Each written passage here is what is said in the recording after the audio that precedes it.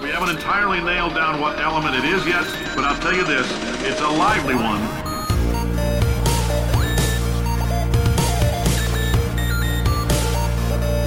Let's give your parents a call right now.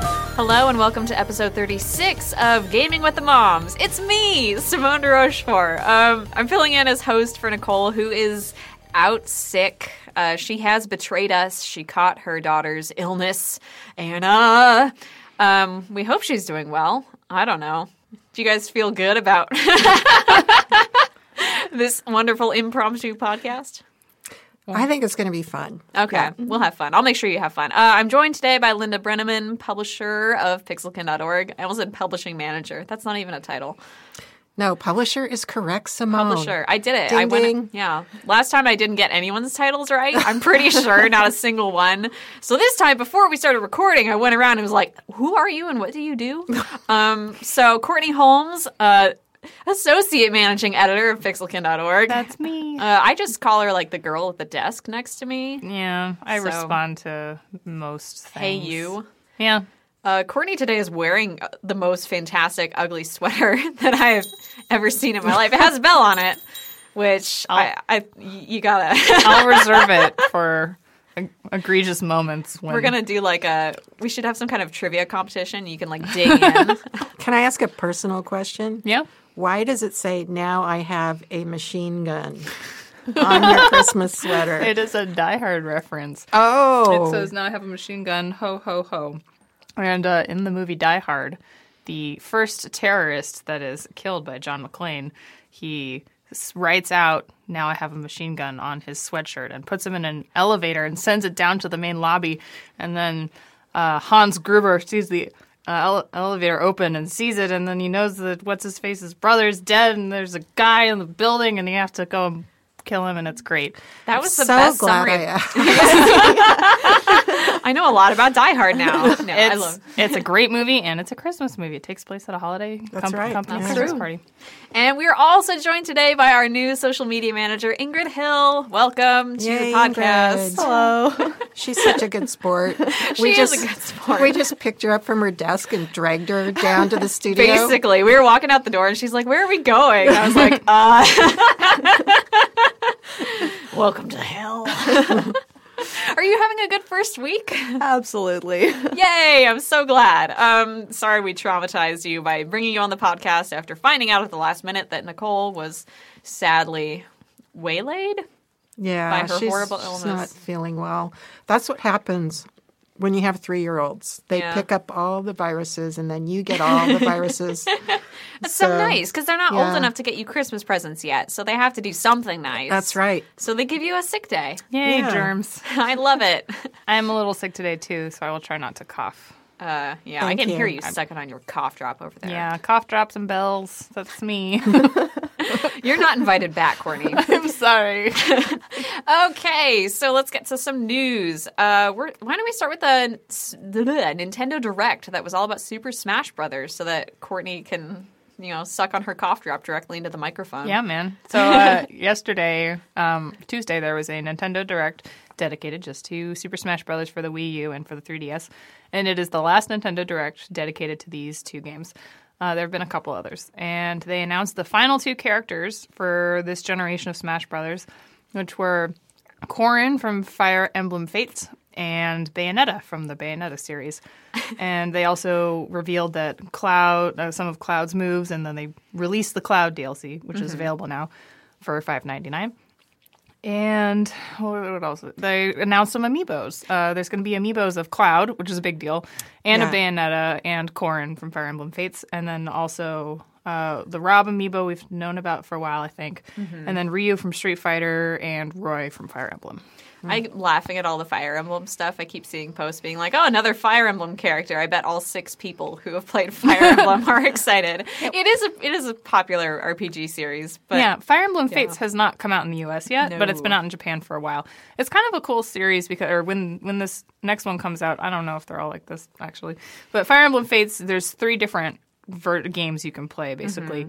And it's all about, like, which loyalty side you're choosing. There's 2 warring kingdoms, and one of them is your birth family and the other one is your adoptive family, and you have to choose which side you're going to fight on.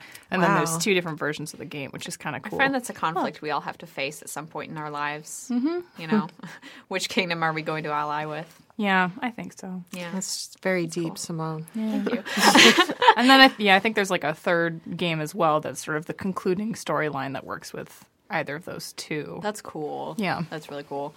And then Bayonetta is also coming to Super Smash Brothers, which you were not excited about. I see so many mixed reactions to this. I mean, I know several people who are really, really excited about this because they see Bayonetta, who is this incredibly sultry, seductive, flirty kind of lady with many exposed body parts and guns in her shoes, right? Guns in her shoes. She has high heel gun shoes, and she has lots of close-ups of her butt and her boobs. And for lots of people I know, they find her to be really empowering. I find her just kind of creepy. She creeps me out. Personally, I haven't actually played the games, though, and I feel like I've heard great things about the gameplay itself as being really solid. But so she's coming to Super Smash Brothers, and if you're not familiar with Bayonetta, you parents could potentially be a little startled by some of her dance moves, which are I say dance instead of fight. I meant to say fight, but there are actual dance moves too. She has a very long taunt, which is just like a sexy dance, and some of her kicks, she kicks so hard that her clothes rip off of her body momentarily, and it's pretty intense. In the kids' games? Yeah, so this is rated E10. Okay.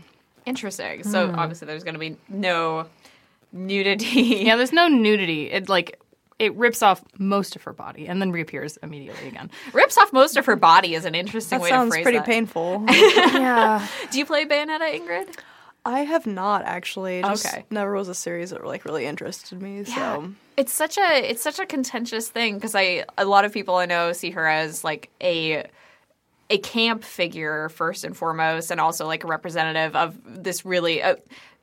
She's a BDSM dom basically, so she is a really powerful woman. But then at the same time, like there's all the regular complications that come into having a woman like that in a commercial property, mostly targeted towards men. But yeah, I hear a lot of good things about her games, and I hear a lot of your mileage may vary things about her games. So Right. I think it's interesting.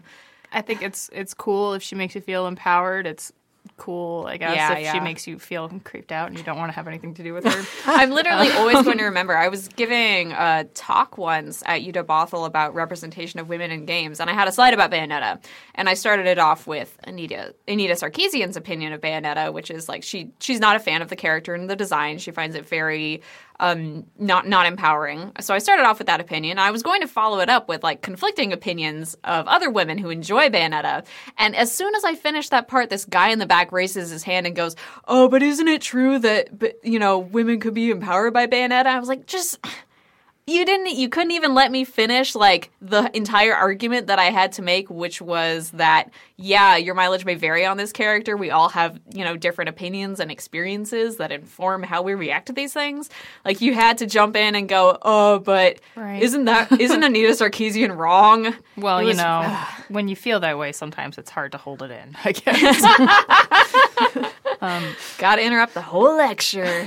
Yeah, so that's I do admire the sense of humor and satire that seems to go with Bayonetta. Yeah, that's definitely a part of it. yeah, there certainly seems to be some satire elements. So Yeah. And I believe her character designer is a woman. I'm totally blanking on her name, and I'm sorry, but again, that's complicated too because one person isn't totally responsible for the way that a character is portrayed throughout the whole game series. So it's like, ugh. Yes. Imagine me throwing my hands in the air and going, "I don't know what to do about this." Yes, Yeah.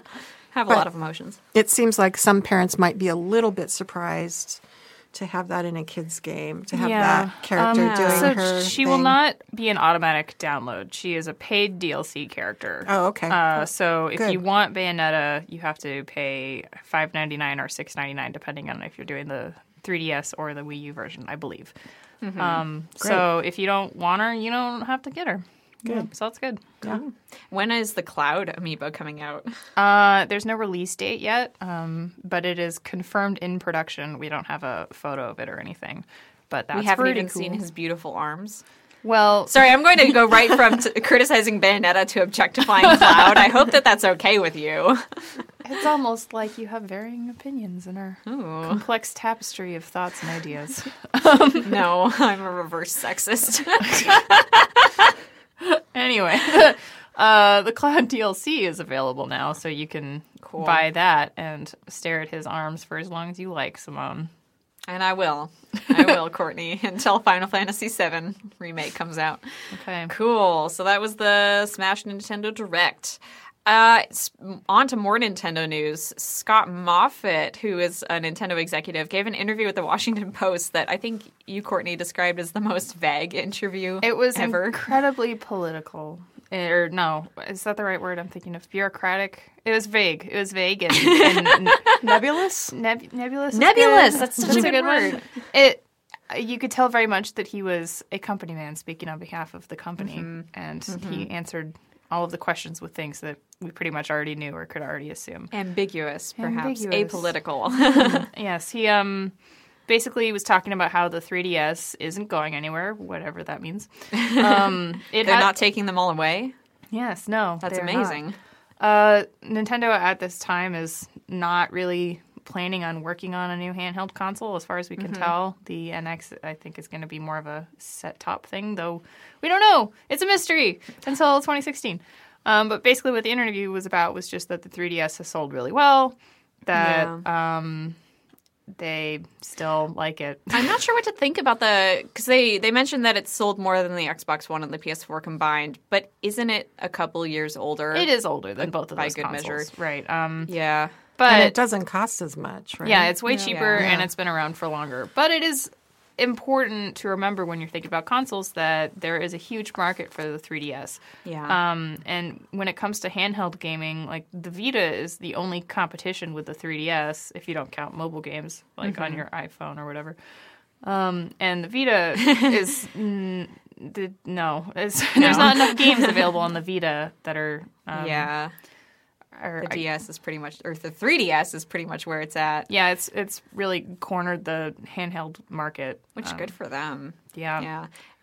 And the thing, he actually brought up that they don't want to compare it to smartphones because, and he said something that was, I think, I think smartphone developers might might object to, which was that the 3DS offers more sophisticated gameplay because it has more buttons. Yes, I think the word he used was deeper, which I think is questionable. Like if I compare, I've played some really high quality, extremely deep games on my smartphone. Yeah. You don't necessarily need to have a lot of inputs in order to have great design. I actually wrote the quote down, and we were both right. The inclusion of multiple control buttons on the Nintendo 3DS allows a much deeper and more sophisticated type of play. Ooh, fighting words. Yeah. So they think that the 3DS is not competing with smartphones Basically, for the mobile market? Yeah, basically the idea was that they handheld. Yeah, they don't want the 3DS to compete with mobile phones, and they think that just by virtue of the games that are available for it, which is kind of true, it's not competing with them. Where this gets interesting is that Nintendo is getting into the mobile game market in 2016. So basically he was saying, the mobile games that Nintendo is putting out also won't be competing with the 3DS. In fact, they're just going to serve to drive people to the Wii U, the NX, and the 3DS. Right. So in his investors, I don't buy that.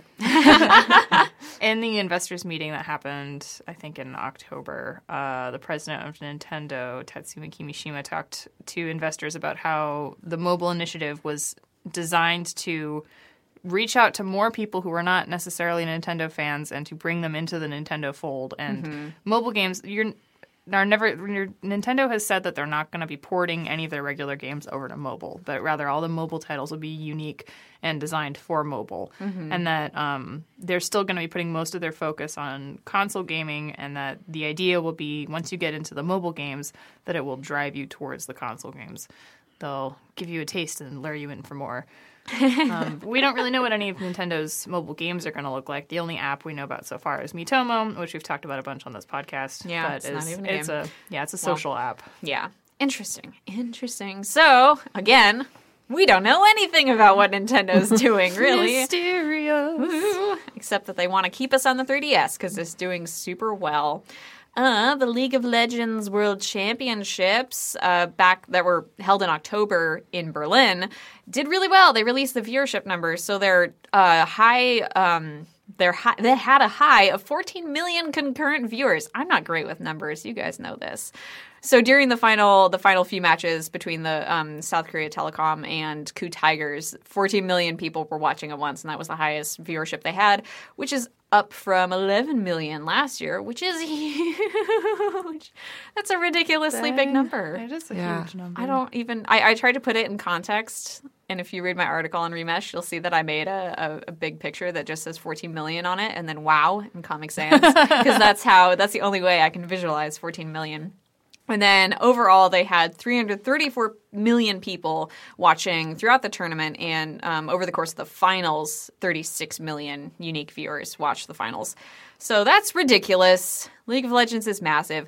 I don't know viewership numbers, unfortunately, from physical sports like football and stuff, but it seems to me like the only thing that would compete with this would be like the World Cup or I don't know. Maybe the Olympics, but not even that really, because people are so specific about sports that they're into. Yeah. Soccer is the only sport I can think of that has such a large, maybe cricket, actually. It is certainly an international draw. What was that, Ingrid? What about like American football? I don't know. I don't really know anything about it. So My thinking on this is that League of Legends has a huge audience internationally. It's huge in Korea. It's huge in China.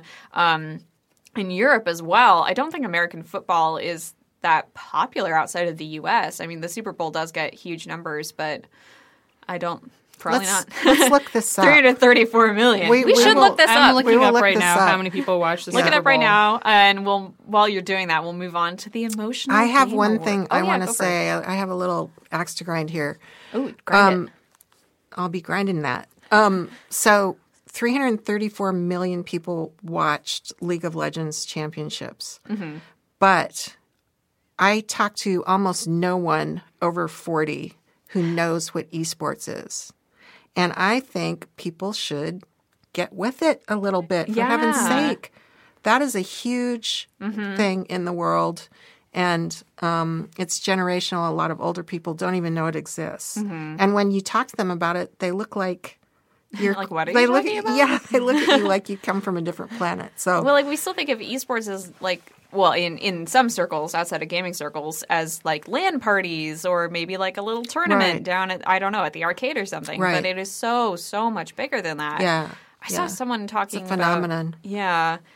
Like, and following it, even as a news outlet, like, there's only, because it's literally changing every day, like, there are competitions and matches being held every day, like, as an outlet as small as we are, it's basically impossible to follow it in a really coherent way that would cover it adequately. And we try to cover like the tournaments and stuff like that as best we can, but to really be on that beat, like you have to be following it every single day. It's ridiculous. You ready for some Super Bowl statistics? I'm so ready. oh yeah. So the last Super Bowl in 2015 averaged 114.4 million viewers per minute.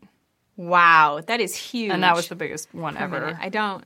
Which means like on a minute-to-minute basis. Yeah. So. Okay, so their concurrents are higher than League of Legends World Championships then?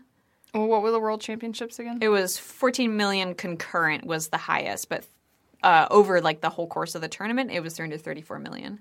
Right. Wow. We're not going to try to do math on this podcast. I don't know how to compare those since like the Super Bowl is just one. You sit down and you watch it, whereas the tournament went on for a longer period of time. So it's kind of hard to compare. That's true. Yeah, interesting though. Yeah.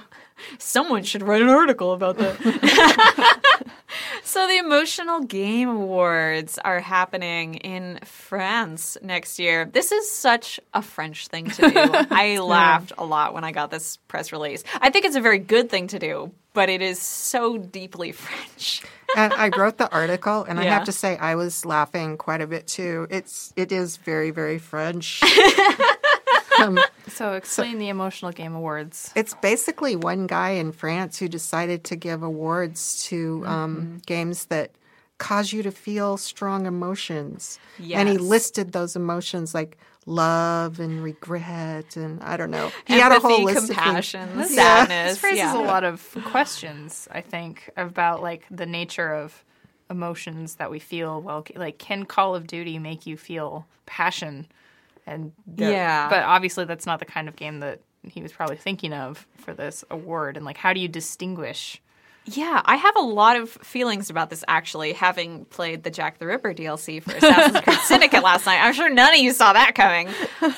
And I was talking with my roommate, Emmett, about this, and we had this – he wrote this paper a few years ago about games for change versus AAA games, not like comparing them in terms of sales or whatever, but just like people who make games for change often are not – game designers who are thinking about the mechanics necessarily. A lot of games for change are very simple, and while they're like they deal with huge complex emotional subjects, they're not necessarily dealing with them on a really complex mechanical level. And then you have AAA games that maybe skirt around large emotional subjects, but they have really solid mechanics that I think can really inform your emotional reaction to a game.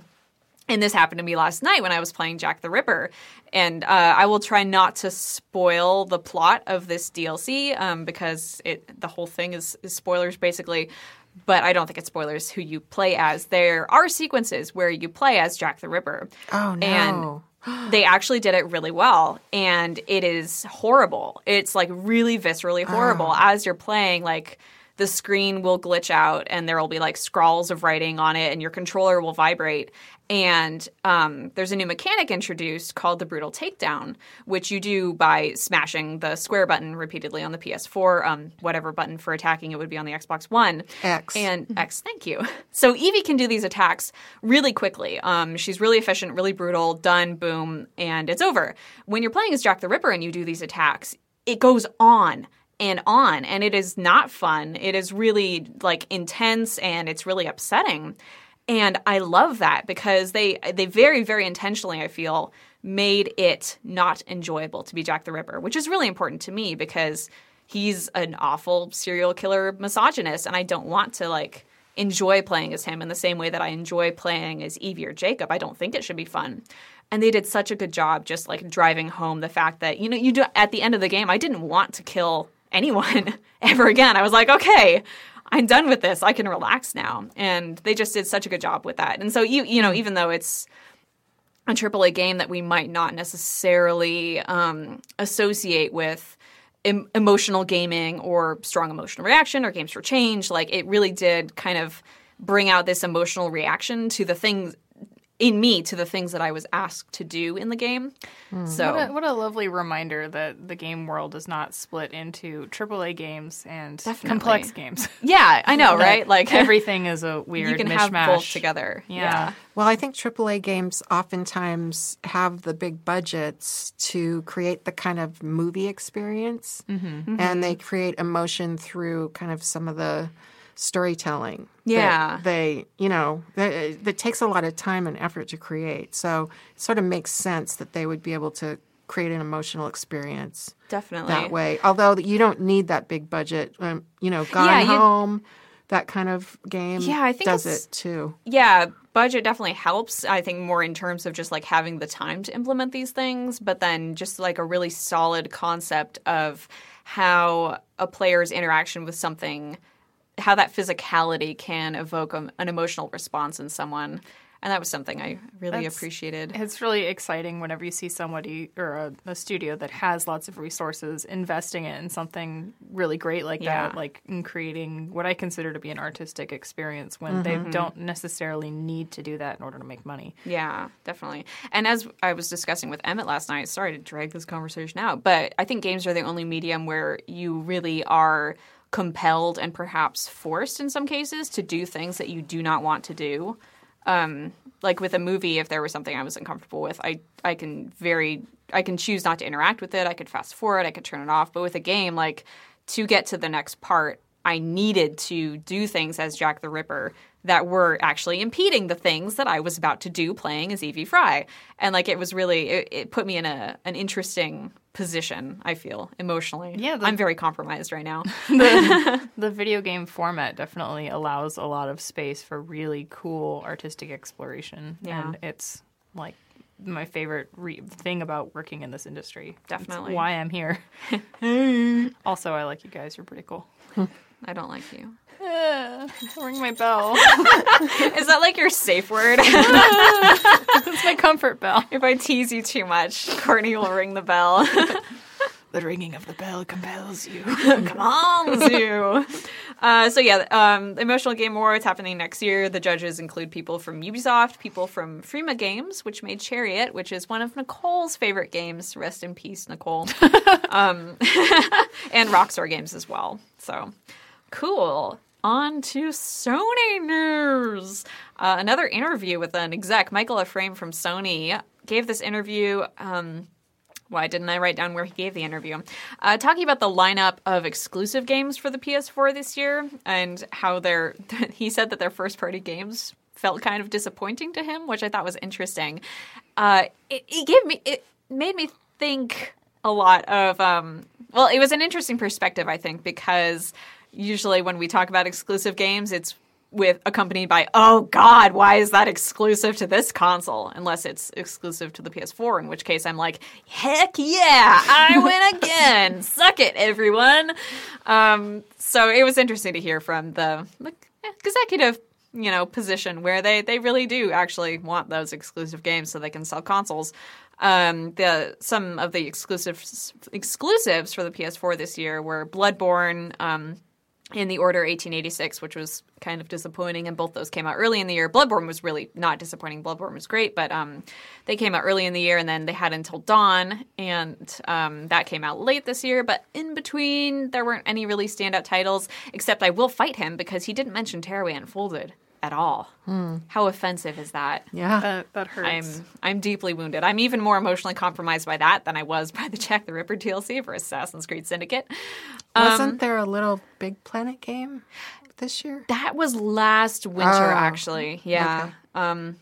It's so hard to distinguish sometimes. I don't even know what year. I saw an article from January 2015, and I was like, but that's next month. How could this be? Who misdated this article? Time goes by, Simone. So quickly, apparently. But yeah, and I mean, all those titles, I think, Until Dawn, The Order, and Bloodborne, those are pretty niche titles, I think. I mean, it's nothing on the level of Call of Duty, Destiny. I haven't played Bloodborne, but it got a lot of love at the Game Awards this year. It totally got a lot of love, but I think it's a very, I hate this word, hardcore game. It is. Yeah. It does have blood right there in the name. Yeah. And Born, Blood. too. Yeah. With an E on the end, even. Have you played that one, Ingrid? I have, yeah. Not all of it, but yeah, it is extremely challenging in my opinion. So, yeah, it's definitely in that niche, like people who like Dark Souls, like Bloodborne, but yeah, it's not one that you'd be like, oh, this look on the shelf. This looks fun. I'll take it home and play it. Yeah. Bloodborne. You have to be keyed into that community. Was Bloodborne the giant blood fountain that was at PAX Press? Yes. So that was a good fountain. There was a giant fountain of blood at PAX. It was pretty intense. Plus, it's just really hard to play, right? Yeah, no, it's very challenging. Yeah. Mm-hmm. So, yeah, and next year he's hoping that they'll do a little better. He did mention that they had a lot of DLC exclusives this year for PS4, so they're working with third parties to basically have their own exclusives to draw people to the console rather than first-party games. But then next year they have Uncharted 4 coming out. They have The Last Guardian probably coming out. Someday. Yes. And now, announced today, they have a partnership with Kojima Productions. Yay. Yeah, because Hideo Kojima finally left Konami. That was such a long and drawn out breakup. I felt like I was watching like a really personal thing in public, like watching a couple shout at each other in the Target, and you're just like, I don't want to look at this. Except then you have to write articles about it. Yeah, this is the dark side of news media. Yeah. It was suffering. Yeah. Bad feelings on both sides there. Apparently. And they've been in denial about it for, I swear, months and months. It's been like, oh, Kojima has left Konami. Let's write an article about it. Everyone's denying that it's actually happening. He's just on vacation. There are pictures from his the party that they had when he left the company, but those aren't real. That's a lie. Maybe he's just using the rest of his vacation time. Yes, just starting it out a new production company. So yeah, did you want to say something, Linda?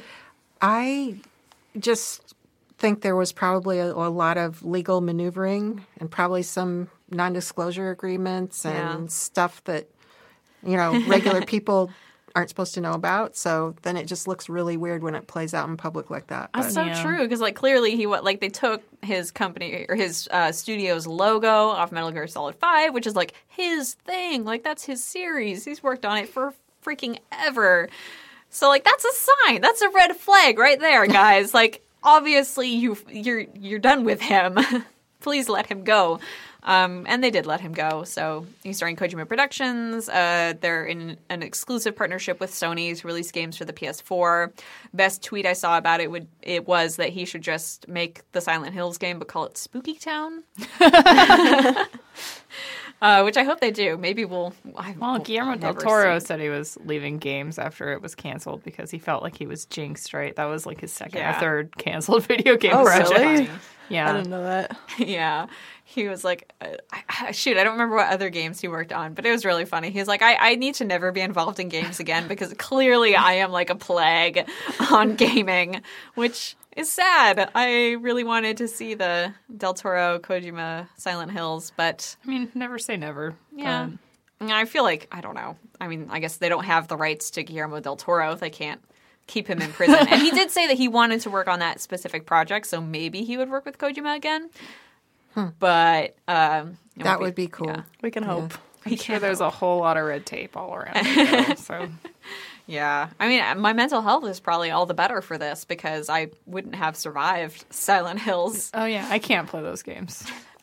Did you play PT? I did. I thought it was really good. Oh, my God. Did you actually beat it? Yes, I think so. I played it with a friend because I couldn't do it by myself. But it's hard to tell, right? Yeah. It's so obscure. And it's intentionally obscure, the puzzles in it. We had... For some reason, we decided to stream the night that we played PT. I was supposed to do it during Extra Life last year, and our power went out. We had a 13-hour power outage that day. Possibly more than that. I don't remember. It was terrible. So I was okay, I guess I'm not raising money for charity. Never mind. And then on the Tuesday of that week, I was hey, let's play PT. We never got around to that.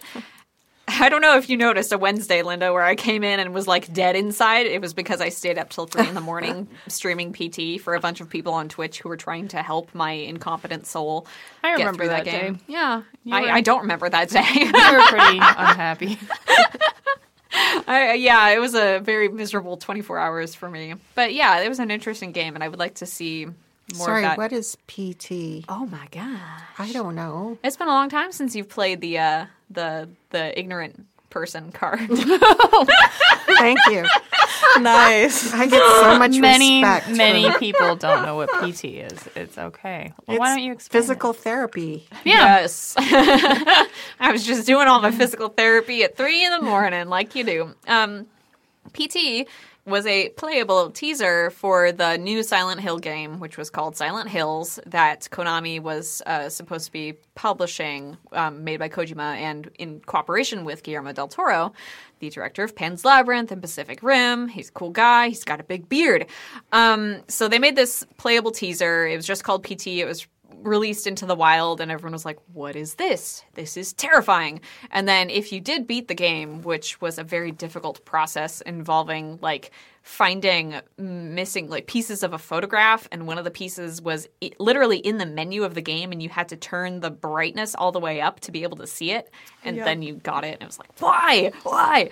But if you did all that and completed all the puzzles and everything, then you got a teaser for Silent Hills featuring Norman Reedus from The Walking Dead. He plays Daryl.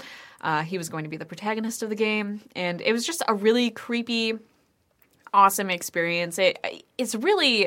It's a wonderful contained example of how how horror can be really well done in games because it's got this. It's a very limited setting. It's just like one hallway. It loops around and around. You go through and through. It has spectacular sound design. And it doesn't even really rely on jump scares so much. Like, there are definitely some in there, but then the whole atmosphere of it is just very creepy, and the little minute changes that happen on each passage through the hall just start, like, grating at you, and the clock is always set at, like, 11:59. Yeah. Thank you for that explanation. welcome. It is a little obscure, right? Yes, definitely, I'm definitely not obscure. the only You one are who- not. okay. You're not a loser. I'm sorry if anyone implied that. Anyone. Someone. Yeah, so there was a little bit of drama because Konami took back PT, right? Yeah, they took it back. It is no longer downloadable. So if you have it, like me, you're never going to delete it from your console because otherwise you can never play it again. Not that I will, but it's a matter of pride. I have it and I'm keeping it. You can't take it. Your badge of honor. Yeah, Yes. people were selling their consoles that had the game on it for large sums of money. Oh, wow. Like after they took it down from the store and you couldn't download it anymore. That is amazing, and I should try that. Playable trailers are really cool. I like that idea a lot of like for a video game, instead of just watching a trailer, which are also cool, you get to interact with something. Like Johnny LeClue had a really cute playable teaser that gave you a taste of what the gameplay in the game would be like and some of the art style and stuff. I still need to play that. I'm so excited about that You game. should do it. Johnny LeClue looks awesome. It's I think it was funded on Kickstarter, and it's like a murder mystery detective story, and you play a girl named Jenny, and she's investigating some stuff, and it's cool. Some stuff. Are you avoiding Yeah. spoilers? We don't know too much about the plot. okay. I think in the playable teaser, you explore like this mansion, and you click on books, and you have to solve a puzzle to find like a secret basement room. That's which is pretty awesome. cool. Fun. Yeah, it's a little bit Nancy Drew-ish. You're describing But- a perfect game. Yeah, it was slightly darker than Nancy Drew, I think. Well, then I haven't played any of the Nancy Drew actual games. I've just read the books, which are not dark at all. I don't know. I mean, I guess in terms of darkness, I've played a couple of the Nancy Drew games, and the first one I played, Thornton Manor, was really creepy. Like, we all know the best Nancy Drew books were the ones where she was investigating so-called hauntings. This was totally in that vein. You were like in a creepy southern mansion on an island, and there were legitimate like ghost scares. I mean, obviously the ghost wasn't legitimate. Spoilers. The ghost is never real in Nancy Drew. It's like a Scooby-Doo situation, kind of. Yeah, totally. And There's was like, always old men in Chester. Or whatever. with a sheet and I don't know. Yeah. So yeah, I'm excited for Jenny LeClue because of that. Because I love mysteries and I love lady detectives. Yeah, man. That's great. where it's at. And it's a really nice little art style. I like it. Yeah. So should we talk about our Game of the Year picks? We just talked about a lot of news and stuff. I feel like so. We are not going to have a podcast next week or the week after that, I believe, unfortunately. Daniel's just hearing this for the first time. Surprise! Yes, because of Christmas and all the things that are going on. However, we are having a Pixelkin Game of the Year thing. We are all picking one for each console, basically. And we have many, many good videos about that going up on the website next week. Looks at my watch anxiously because I'm making all of them. So I think it'd be cool to go around and talk about what everyone's pick for Game of the Year is. And we can start with Linda. Okay, well, my pick is Alpha Bear. Yay. Hey! And, No one saw that coming. no one saw that coming. I play Alpha Bear every day. It sort of gets me awake in the morning, honestly. Alpha Bear is kind of a deceptively cartoonish looking mobile game, but it can be really difficult. And if you love words, and I'm a writer, we're all writers, and we enjoy words, it's a great word game. Yeah. And- Have you played the Versus mode at all? A little bit. Yeah. Yeah, not very much. I saw thought about one- challenging you, but I saw one of Nicole's challenges on Twitter, I think, and I almost took her up on it, but I was probably doing something. Or maybe I was too scared. She'd actually, probably say I was a coward. I did. I saw her challenge on Facebook, and I did it, and I beat her score. But then I didn't get any follow up from that, so I don't know. Yeah, I don't. I'm not really sure what happened there. Yeah. Oh. I did beat you, Nicole, Now it is public record. by should like take a 100 screenshot. points. Oh. Just barely beat you. Good enough. Good enough. Good enough. The pride. It's all that matters. Yeah. But I think Alpha Bear is interesting, too, for me because I feel like I have a good vocabulary and I know a lot of words, but I'm always discovering new words just out of desperation. Right? Just spell something just to see if the game will take This it. could be a word, maybe. There's vowels in it. Oh my gosh, that happens to me all the time. Do you follow through by like looking it up in the dictionary to see what it means? I'm going to start that, Simone. Anytime. Yes. Yeah. No, but it's a really fun game, and it's unlike a lot of mobile games, it doesn't feel so much like a waste of time because I do feel like I'm learning things when I play it, and that it keeps me sharp. Cool. And Yeah. it's so cute. It's so cute. It's very entertaining. Yeah. All right. Cool. Yeah. Courtney, what's your game of the year? So I kind of have 2 Game of the Years, but one of them was the same as our coworker Keezy's, so I let her take it. And one of them kind. is very me, which is Majora's Mask for the Nintendo 3DS. You like a Zelda game? What? No one saw No one that ever saw it coming. coming. Technically, it's a re-release, but it's been long enough, and I think the remake is better, and not significantly better than the original. So, Which was great. which was great, but the original one had some clunky design. I think there were times when playing it was really uncomfortable because of the number of extra steps you'd have to do to things to like change your masks quickly. Not in a purposeful, emotional way. Yes, and they smoothed so much of that over for the re-release. So, but the reason that I love Majora's Mask is not because it's a Zelda game with great puzzles and fighting and stuff, which it does have that, and that's something that I love from all Zelda games. But Majora's Mask tells this incredibly intricate tapestry of emotional stories that all like weave together and create this fantastic little microcosm universe of beautiful events that interact and talk with each other, and it's so cool. There's dozens and dozens of different stories and characters, and you choose which of them you interact with, and it's so cool, and I love it, and it's beautiful and emotional and really dark and sad. And Let's just grab this recording and use that for the video voiceover instead. I wrote a beautiful script. Improvise it! Yeah, so basically the game is spent reliving the same 3-day cycle over and over again. It's kind of Groundhog Day-ish. You're in this city called Clocktown in the land of Termina, and the moon is falling. The moon has this big creepy face on it. And at the end of the 3 days, the moon collides with the Earth and everybody dies. And you can either wait and go through the whole 3 days and then wait for the world to end and then you'll be reset to the beginning, or you can travel back in time whenever you want to the beginning of the 3 days. But you're reliving the same time period over and over and over again. And every time when you get back to the beginning, everyone has forgotten who you are. And if you helped them, they've gone right back to being in trouble again. So it's sort of like the words that I've used in my review are it's an exercise in futility. It feels it's really heartbreaking in a way to save someone and then go right back to watching them being in trouble again. But it's also creates this really beautiful kind of storytelling, and it shows you exactly how every action that you do changes the world around you. And you can watch and follow every person's different schedule and patterns as they go throughout their lives. And it's always exactly the same until you interact and it changes something. That is so cool. Yeah. And yeah, there's all these great motifs that go all the way through it. Like grief is a really big theme. Reuniting estranged family members is a really big theme.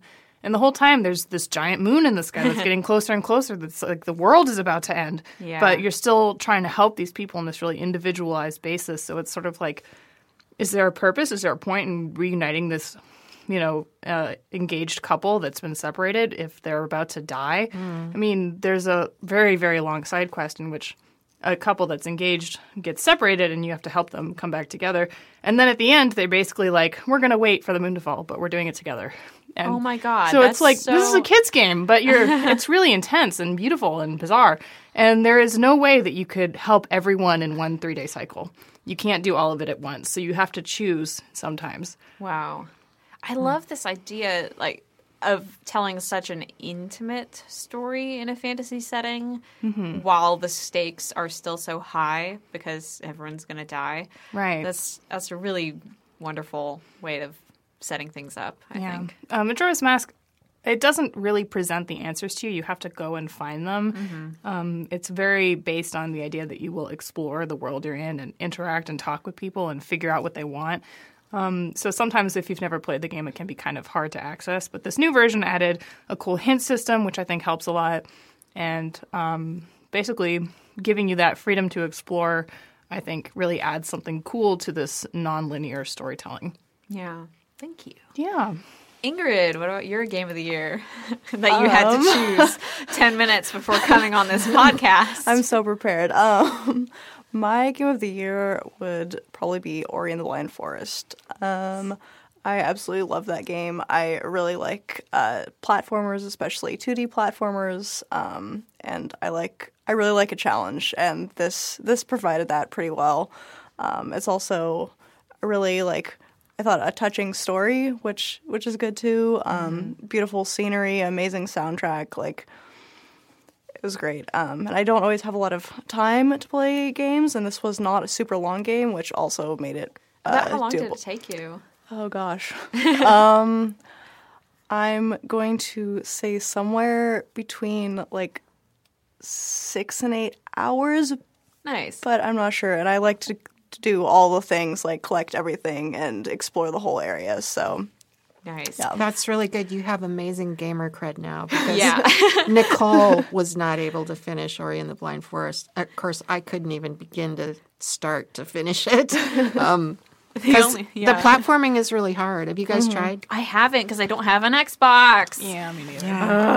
Platforming is really difficult. I would come love over to to try your it, house and steal your console, which brings us back to the subject of console exclusives. But no, so Ori and the Blind Forest, we first saw the trailer for it, and we were bawling in the office.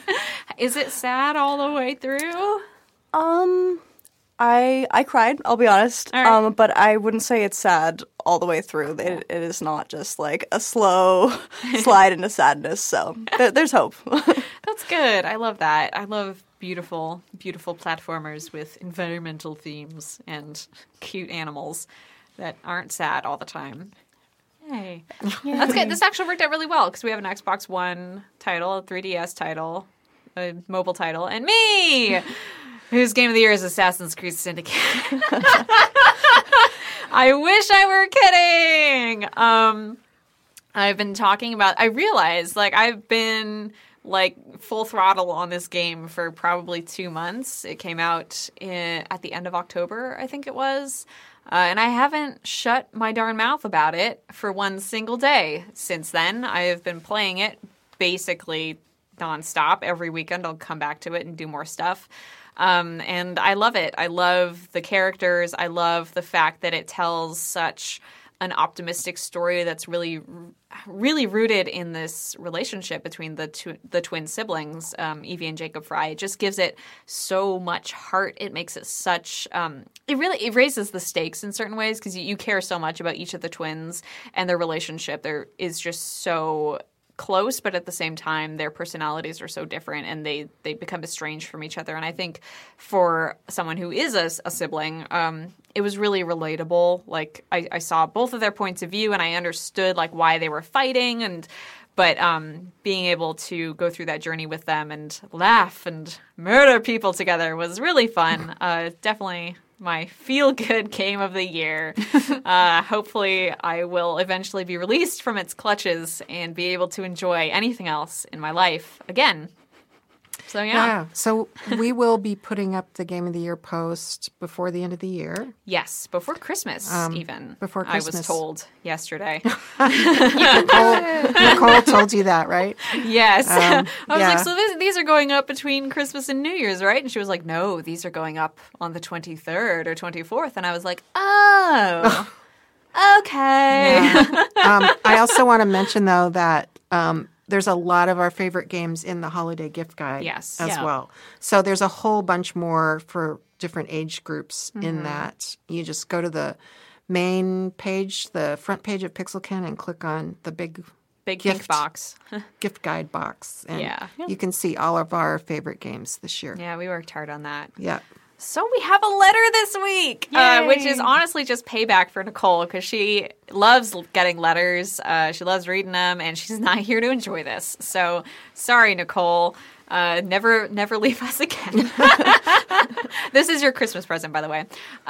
This is from Johnson. Sorry. Wow. Let me screw that up. Nice. This is from Johnson from Hong Kong. Hello, Gaming with the Moms podcast. Been listening for a little over 2 months now and thoroughly enjoy the chatter as well as the insightful chatter focused on gaming and children, though I'm far from being a parent myself. Awesome. Thank you for enjoying the chatter. This whole episode is chatter, so I hope you like it. Back to the letter. After listening to Greg Topo speak about educational games, it reminded me of the games that were used from when I was in elementary school. And I would like to ask, did any of you yourselves have favorite educational games from when you were in school? Myself, I enjoyed Math Blasters, Zoombinis, and Typing of the Dead when I was a bit older. Looking forward to hear from you, Johnson from Hong Kong. Thank you so much for this letter. Zoombinis. It's a great question, too. It is such a good question because the 90s, I think, from when we were in school, was such and the early 2000s, to be fair. I always think of myself as a 90s kid, but I was born literally in 1990, so I was unconscious for most of the 90s, really, because I don't consider people conscious until they're like 10. Wow. Good Anyway, work. It was a good time for educational games. We had, like, Oregon Trail was played in schools. Mavis Beacon Typing was in schools. Zoombinis, definitely a staple. So you want to talk about Zoombinis. I know you do. Zoombinis. That was almost your game of the year. It actually came close. It was a fight out. Zoombinis was re-released this year. Originally, it came out in the 90s, and it's this fantastic series of logic puzzles, and it's totally nonviolent and really cute and fantastic. Yeah, and really challenging in parts. There's 4 different difficulty levels, and they get hard. It's great. Really fast. I also played a lot of Jumpstart 4th grade. Jumpstart 4th grade, Jumpstart which 4th we'll grade. remember. Yeah, Simone and I is my Jumpstart 4th grade friend because you cannot find that game anymore. It's impossible. It's gone. It's Yeah. forever vanished. But it was so much fun, and you were like you played this kid, and all your classmates had been kidnapped by your substitute teacher, Miss Grunkle. I think that was her name. And you had to explore her garden to try to get to her mansion and rescue the kids. Yeah, And she was like a witch. She turned them all into monsters. Yeah, it's very Halloween-y. Yeah, and I think you were on an island. Maybe. I remember an island, but basically there were all these really cool little mini games. Like there was a dividing one that I could not do because I hadn't learned division yet. But you were in a maze with a vampire, and you had to divide. Right? Numbers. And Yeah. there was one with music where you played on a piano, and there was one with history where you were like uncovering a tomb, and there was a garden one. I love the garden one. You were like watering plants and making them grow. And trying to pay attention. It was really great. It was a fantastic educational game. Yeah, we learned nothing from it. Can never play But it we again. loved it. It's gone forever. And then, oh gosh, so the one that I will always remember is Dinosaur Adventure 3D. I think I'm getting the title right. And this was a game where you were joining this T-Rex washes up on an island full of dinosaurs and he's terrorizing everyone because that's what T-Rexes do, obviously. And you had to do all these different quests to find dinosaur eggs and then hatch them. And then at the end, when you had all the hatchlings, you would fight the T-Rex and defeat him and free the island from tyranny. And this united literally all of my loves from a very young age. I played hatchery in real life because that is the person that I am. When I was in grade school, we all had pet imaginary dinosaurs. Mine was a Parasaurolophus named Dixie. I believe I also had a Quetzalcoatlus, probably named Quetzal, not creative at all, and 99 velociraptors that I think may have done dance routines. So this game was clearly designed with me in mind. And there were all these great puzzles. Like there was one where you had to, it was almost like Pipe Dream, but in a cave system, and you were trying to I like. remember Pipe Dream. I know, right? Flashback. That game was a nightmare. Yeah, it was awful. So that it was where you're designing caves to rescue a dinosaur that was trapped in the caves. And there was one where you were running from Gallimimuses that was basically like an endless runner.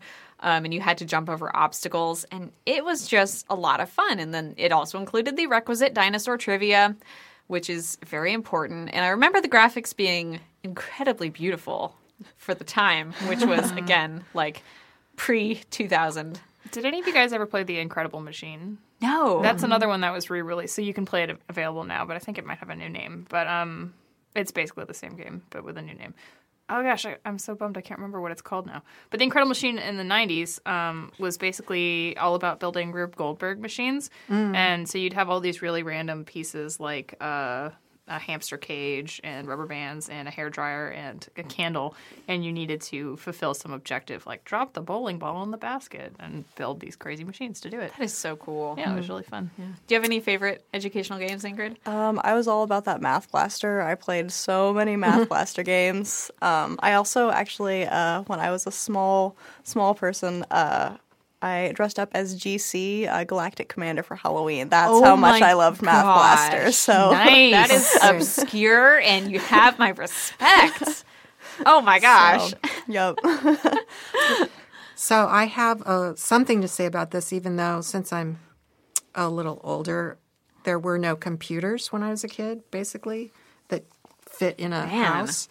So, but when my kids were little, we had, some of the first home computers, because my ex-husband was a entrepreneur in the software industry. So we had probably one of the first educational games that came out, which was Pajama Sam. I love Pajama Sam. And Putt Putt Goes to the Zoo, those games, which were great educational games for very little kids. And I just remember sitting in front of the computer with my son Chris on my lap. He's probably 2, so he couldn't read, of course. And you have to be able to at least read a little bit to play these games. So, but he could play the games. I would just have to tell him what everything said, That's so cool. Yeah, it was fun. And I think that, I think kids, it's great when they can have that much fun and learn so much at the same time. Definitely. Those putt-putt games, or the Pajama Sam and Freddy Fish were both made by the same company. Oh, I remember Freddy Fish, too. He had and the those. missing kelp seeds. You can So actually good. still buy those games on Steam. They're available. Really? And Yeah. Putt-Putt is Oh, on fun. Steam, too. I was finally able to buy Putt Putt after 20 years of anger that I couldn't have it because I grew up on Mac computers. I've only ever had Apple's computers. And so that excluded me from a lot of popular games. Like, I never play Roller Coaster Tycoon. And I desperately wanted to. So I got really weird off-brand games instead. Crystal's Pony Adventures. Crystal's Ponytail was for Sega Genesis. Excuse my you. bad. Let's forget about that conversation. Crystal Crazy, forever. though, was a game where you played a 6-legged cow in space collecting crystals, and that was from my Mac. Nobody wants to know It was about that. fantastic. I would pay a lot of money to play that again, but it's another one of those that's just gone to history. It's so upsetting, isn't Yeah. it? Just how many games are lost forever. disappointing. I'm so glad that Zumbinis is PT. back. Yeah. I'm glad that Johnson asked that question, and Yeah. I think we could almost do a whole episode about We totally could. nostalgia. Nostalgia games. Yeah. I'll write that down. All right. So I think we're down to what we're playing. We'll start with you, Ingrid. What are you playing this week? The look of Well, terror. Since I just finished up finals, I've really only been playing Plants vs. Zombies 2 Heck on yeah. my phone. So That's good. That's a good one. You'll have to talk to Nicole about that because I think that's the one that she doesn't like. Oh, man. Because of the microtransactions. But they did update it, right? Like, I don't remember. they may have. I mean, you can purchase things. I have not spent a single cent on it, and I've still had an amazing time playing all the levels. Great. So Nice. yeah, I love Nice. it. Courtney.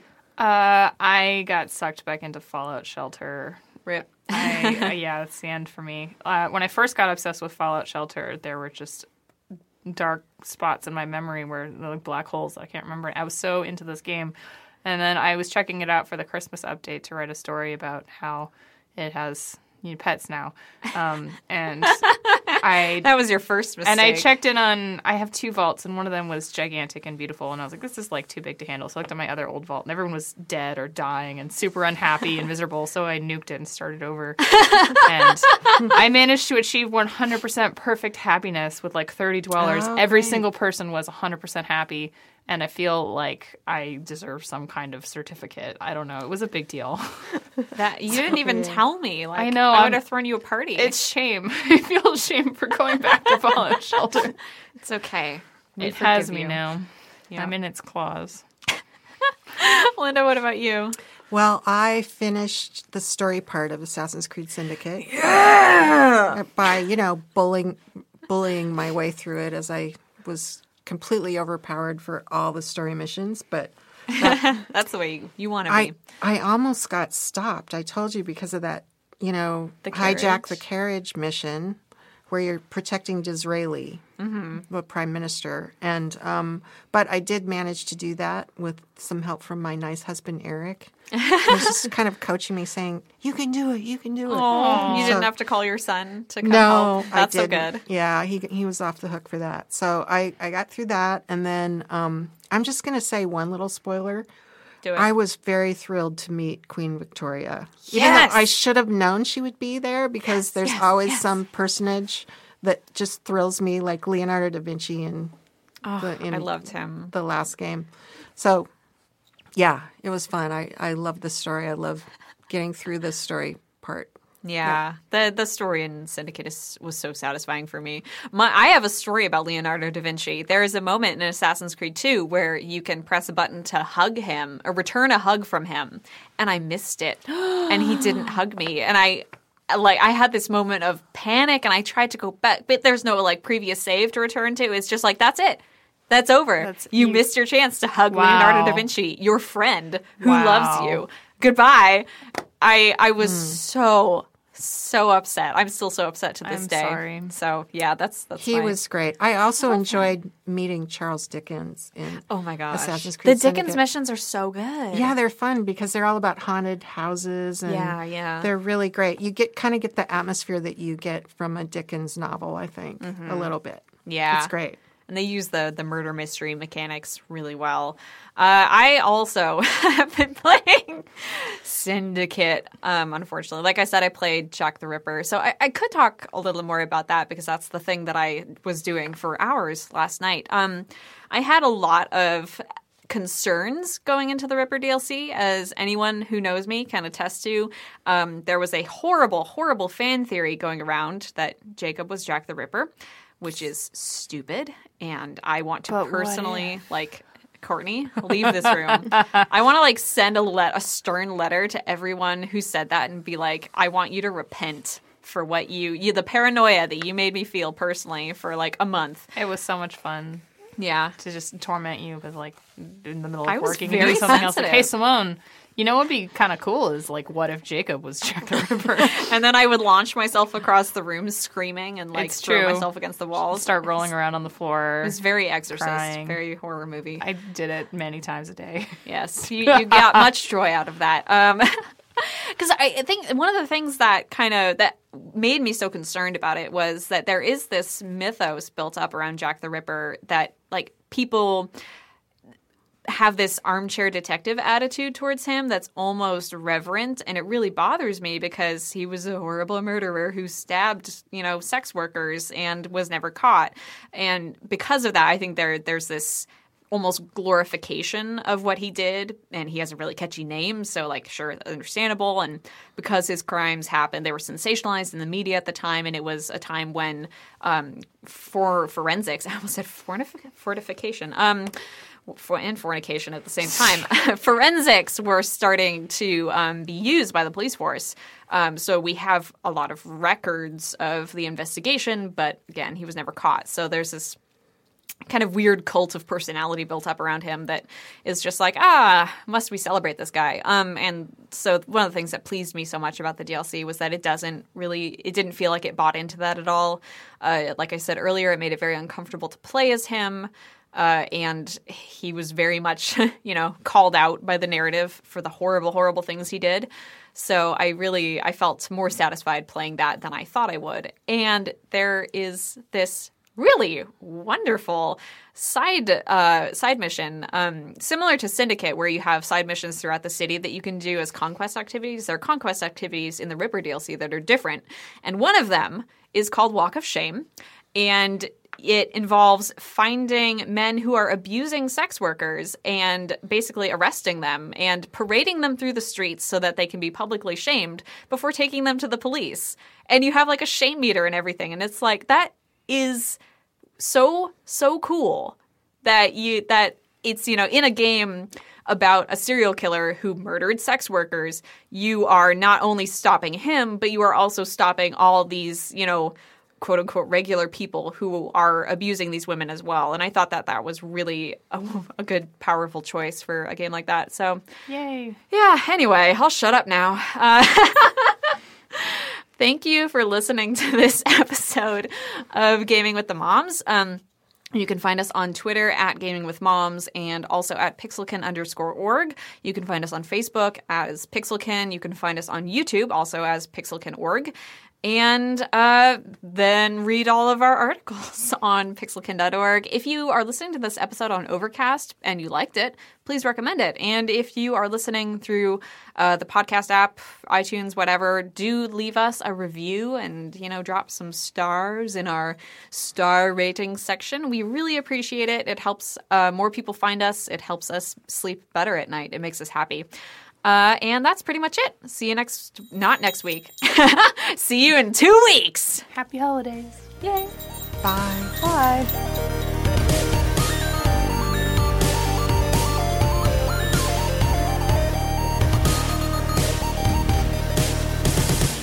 This podcast was recorded in the studios of the Jack Straw Cultural Center in Seattle, Washington.